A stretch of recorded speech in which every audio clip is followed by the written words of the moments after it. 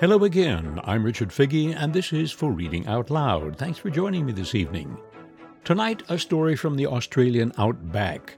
Our author this evening is the Australian writer Henry Lawson. Lawson is among the best-known Australian poets and fiction writers of the colonial period and is often called Australia's greatest short story writer. He was born June 17, 1867, in a town on the Grenfell goldfields of New South Wales, where his Norwegian-born father had come to join the gold rush there. When Henry was 9, he developed an ear infection. It left him partially deaf, and by the age of 14, he had lost his hearing entirely. Unable to learn successfully in the classroom, he discovered his education in books. He was a passionate reader, finding inspiration in Australian novels and poetry, the novels of Charles Dickens, and the stories of American writers such as Bret Harte. Lawson worked variously in construction and as a roustabout at a sheep and cattle station, work which informed many of his later stories. A trek undertaken between Hungerford and Bourke is depicted by critic Bruce Elder as the most important trek in Australian literary history. The journey confirmed all of Lawson's prejudices about the outback. Elder continues, his grim view of the outback was far removed from the romantic idyll of brave horsemen and beautiful scenery depicted in the popular poetry of Banjo Paterson. In his written assault on Paterson and the Romantics, Lawson virtually reinvented Australian realism. His language is spare, his closely observing eye unblinking. Here is perhaps his most famous story. The Drover's Wife, by Henry Lawson. The two-roomed house is built of round timber, slabs and stringy bark, and floored with split slabs. A big bark kitchen standing at one end is larger than the house itself, veranda included. Bush all round, bush with no horizon, for the country is flat. No ranges in the distance. The bush consists of stunted, rotten native apple trees. No undergrowth. Nothing to relieve the eye save the darker green of a few she-oaks which are sighing above the narrow, almost waterless creek. 19 miles to the nearest sign of civilization. A shanty on the main road. The drover, an ex-squatter, is away with sheep. His wife and children are left here alone. 4 ragged, dried-up-looking children are playing about the house. Suddenly, one of them yells, "Snake! Mother, there's a snake!" The gaunt, sun-browned bushwoman dashes from the kitchen, snatches her baby from the ground, holds it on her left hip, and reaches for a stick. "Where is it?" "Here, gone into the wood heap," yells the eldest boy, a sharp-faced urchin of 11. "Stop there, mother. I'll have him. Stand back. I'll have the beggar. Tommy, come here or you'll be bit. Come here at once when I tell you, you little wretch." The youngster comes reluctantly, carrying a stick bigger than himself. Then he yells triumphantly, "There it goes! Under the house!" and darts away with club uplifted. At the same time, the big, black, yellow-eyed dog of all breeds, who has shown the wildest interest in the proceedings, breaks his chain and rushes after that snake. He is a moment late, however, and his nose reaches the crack in the slabs just as the end of the tail disappears. Almost at the same moment, the boy's club comes down and skins the aforesaid nose.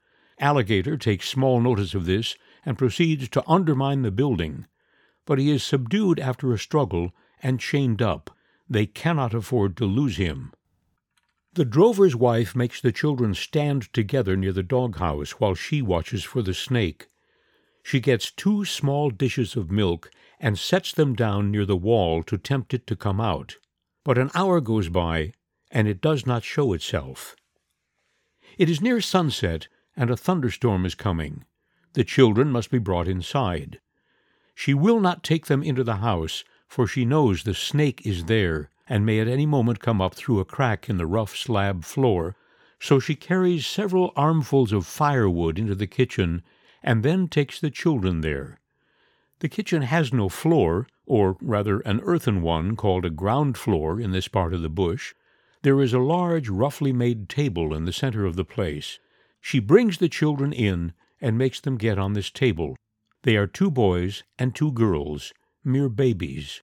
She gives them some supper, and then, before it gets dark, she goes into the house and snatches up some pillows and bedclothes, expecting to see or lay her hand on the snake any minute. She makes a bed on the kitchen table for the children and sits down beside it to watch all night. She has an eye on the corner and a green sapling club laid in readiness on the dresser by her side, also her sewing basket and a copy of the Young Lady's Journal. She has brought the dog into the room. Tommy turns in under protest, but says he'll lie awake all night and smash that blinded snake. His mother asks him how many times she has told him not to swear. He lays his club with him under the bedclothes, and Jackie protests, "Mummy, Tommy's skinning me alive with his club. Make him take it out." Tommy says, "Shut up, you little... Do you want to be bit with the snake?"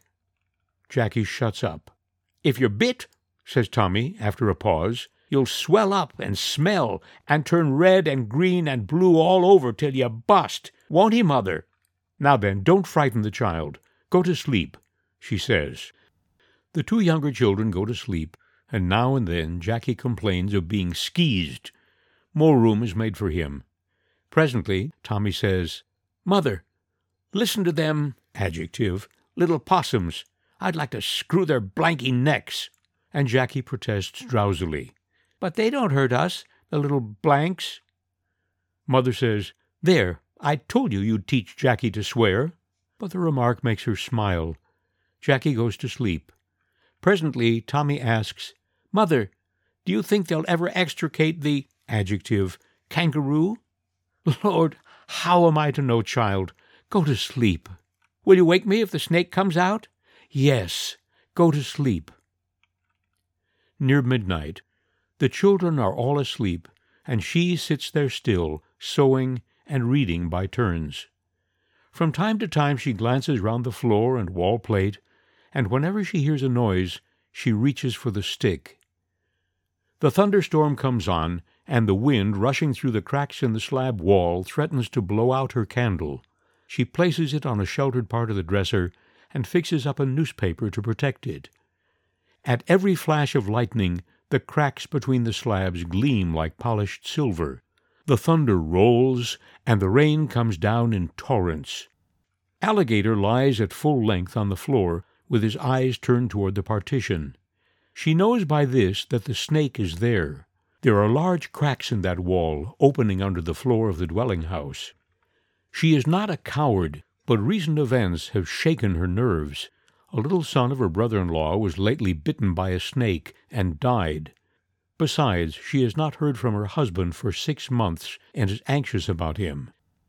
He was a drover and started squatting here when they were married. The drought of 18-0 ruined him. He had to sacrifice the remnant of his flock and go droving again.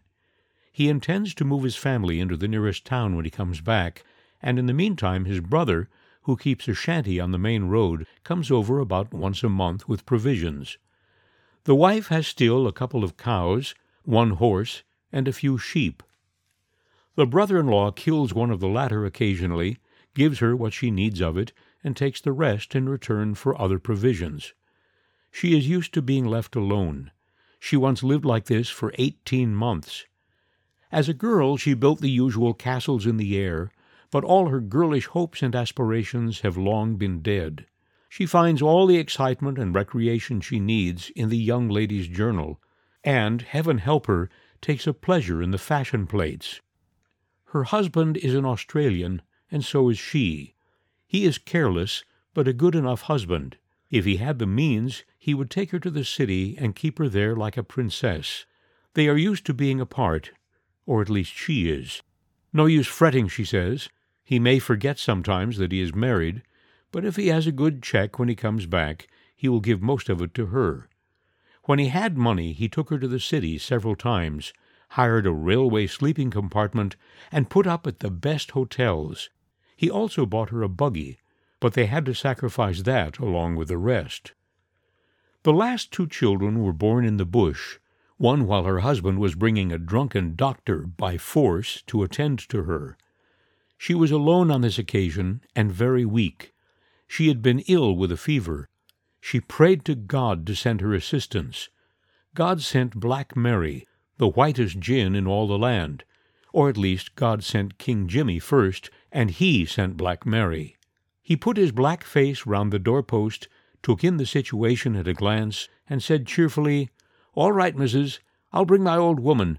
She down along a creek." One of the children died while she was here alone. She rode 19 miles for assistance, carrying the dead child. It must be near 1 or 2 o'clock. The fire is burning low. Alligator lies with his head resting on his paws and watches the wall.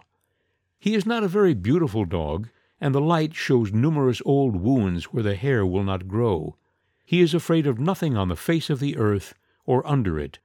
He will tackle a bullock as readily as he will tackle a flea. He hates all other dogs, except kangaroo dogs, and has a marked dislike to friends or relations of the family. They seldom call, however. He sometimes makes friends with strangers. He hates snakes and has killed many, but he will be bitten some day and die. Most snake dogs end that way. Now and then the bushwoman lays down her work and watches and listens and thinks. She thinks of things in her own life, for there is little else to think about. The rain will make the grass grow, and this reminds her how she fought a bushfire once while her husband was away. The grass was long and very dry, and the fire threatened to burn her out. She put on an old pair of her husband's trousers and beat out the flames with a green bough, till great drops of sooty perspiration stood out on her forehead and ran in streaks down her blackened arms. The sight of his mother in trousers greatly amused Tommy, who worked like a little hero by her side, but the terrified baby howled lustily for his mummy. The fire would have mastered her but for 4 excited bushmen who arrived in the nick of time. It was a mixed-up affair all around. When she went to take up the baby, he screamed and struggled convulsively, thinking it was a black man. And Alligator, trusting more to the child's sense than his own instinct, charged furiously and, being old and slightly deaf, did not in his excitement at first recognize his mistress's voice, but continued to hang onto the moleskins until choked off by Tommy with a saddle strap.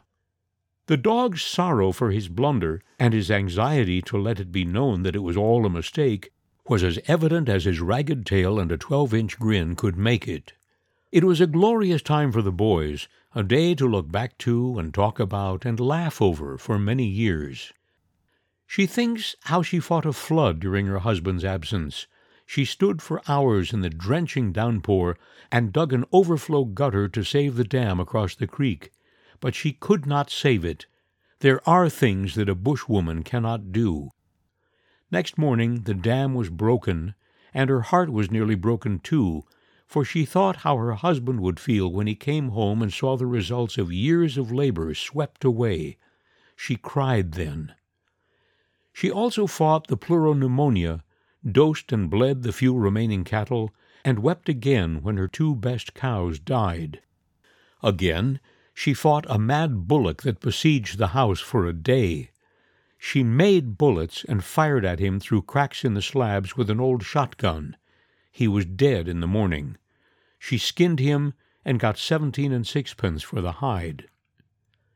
She also fights crows and eagles that have designs on her chickens. Her plan of campaign is very original. The children cry, "Crows, mother!" and she rushes out and aims a broomstick at the birds as though it were a gun, and says, "Bung!" The crows leave in a hurry. They are cunning, but a woman's cunning is greater. Occasionally a bushman in the horrors, or a villainous-looking sundowner, comes and nearly scares the life out of her. She generally tells the suspicious-looking stranger that her husband and 2 sons are at work below the dam, or over at the yard, for he always cunningly inquires for the boss. Only last week, a gallows-faced swagman, having satisfied himself that there were no men on the place, threw his swag down on the veranda and demanded tucker. She gave him something to eat. Then he expressed his intention of staying for the night. It was sundown then. She got a batten from the sofa, loosened the dog, and confronted the stranger, holding the baton in one hand and the dog's collar with the other. "Now you go," she said. He looked at her and at the dog, said, "All right, Mum," in a cringing tone, and left. She was a determined-looking woman, and Alligator's yellow eyes glared unpleasantly. Besides, the dog's chewing-up apparatus greatly resembled that of the reptile he was named after. She has few pleasures to think of as she sits here alone by the fire, on guard against a snake. All days are much the same to her, but on Sunday afternoon she dresses herself, tidies the children, smartens up baby, and goes for a lonely walk along the bush track, pushing an old perambulator in front of her. She does this every Sunday. She takes as much care to make herself and the children look smart as she would if she were going back to do the block in the city. There is nothing to see, however, and not a soul to meet. You might walk for 20 miles along this track without being able to fix a point in your mind unless you are a bushman. This is because of the everlasting, maddening sameness of the stunted trees, that monotony which makes a man long to break away and travel as far as trains can go, and sail as far as ship can sail, and farther. But this bushwoman is used to the loneliness of it. As a girl-wife she hated it, but now she would feel strange away from it. She is glad when her husband returns, but she does not gush or make a fuss about it. She gets him something to eat and tidies up the children. She seems contented with her lot. She loves her children, but has no time to show it. She seems harsh to them. Her surroundings are not favorable to the development of the womanly or sentimental side of nature. It must be near morning now, but the clock is in the dwelling-house. Her candle is nearly done. She forgot that she was out of candles. Some more wood must be got to keep the fire up, so she shuts the dog inside and hurries round to the wood heap. The rain has cleared off.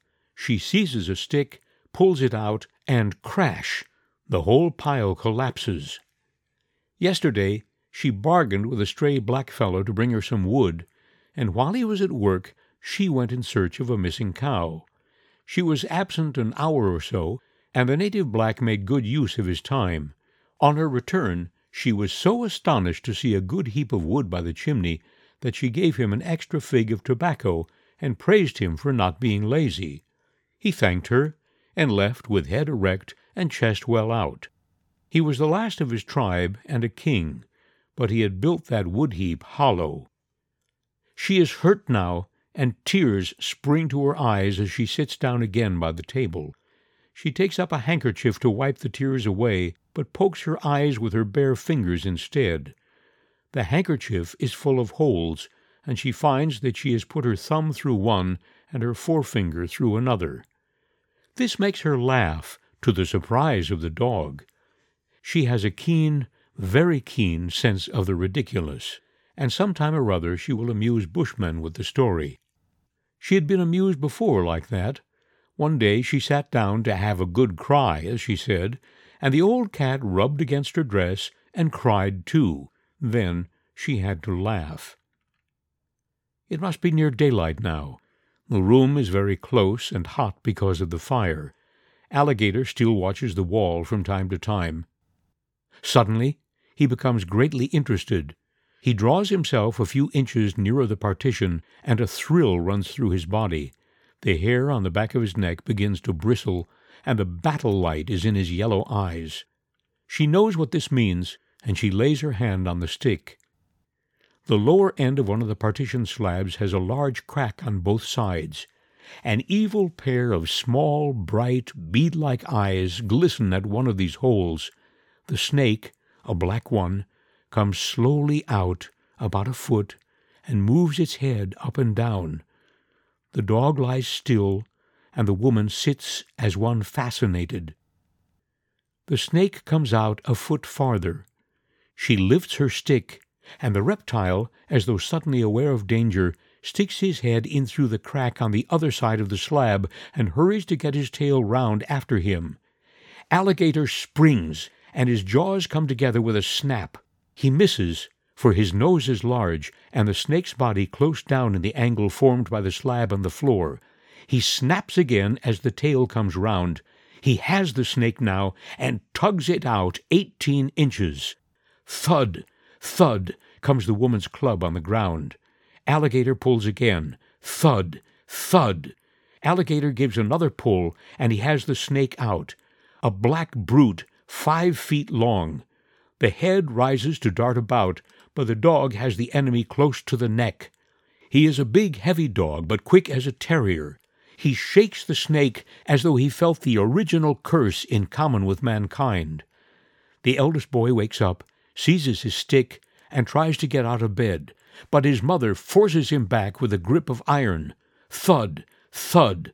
The snake's back is broken in several places. Thud, thud. Its head is crushed, and Alligator's nose skinned again. She lifts the mangled reptile on the point of her stick, carries it to the fire, and throws it in, then piles on the wood and watches the snake burn. The boy and dog watch too. She lays her hand on the dog's head, and all the fierce, angry light dies out of his yellow eyes. The younger children are quieted and presently go to sleep. The dirty-legged boy stands for a moment in his shirt, watching the fire. Presently he looks up at her, sees the tears in her eyes, and throwing his arms round her neck exclaims, "Mother, I won't go drovin'. Blast me if I do." And she hugs him to her worn-out breast and kisses him. And they sit thus together, while the sickly daylight breaks over the bush. You've been listening to The Drover's Wife by Henry Lawson. This story, by the way, is the basis of the recently released film The Legend of Molly Johnson, directed by actor, director, playwright, and author Leah Purcell. It has been said that Henry Lawson, with his sparse adjectives and honed-to-the-bone descriptions, created a style that defines Australians, dryly laconic, passionately egalitarian, and deeply humane. I'm Richard Figge, and this has been For Reading Out Loud. That's it for tonight. I hope you'll join me again next week. In the meantime, be well, be happy, please stay safe. All the best.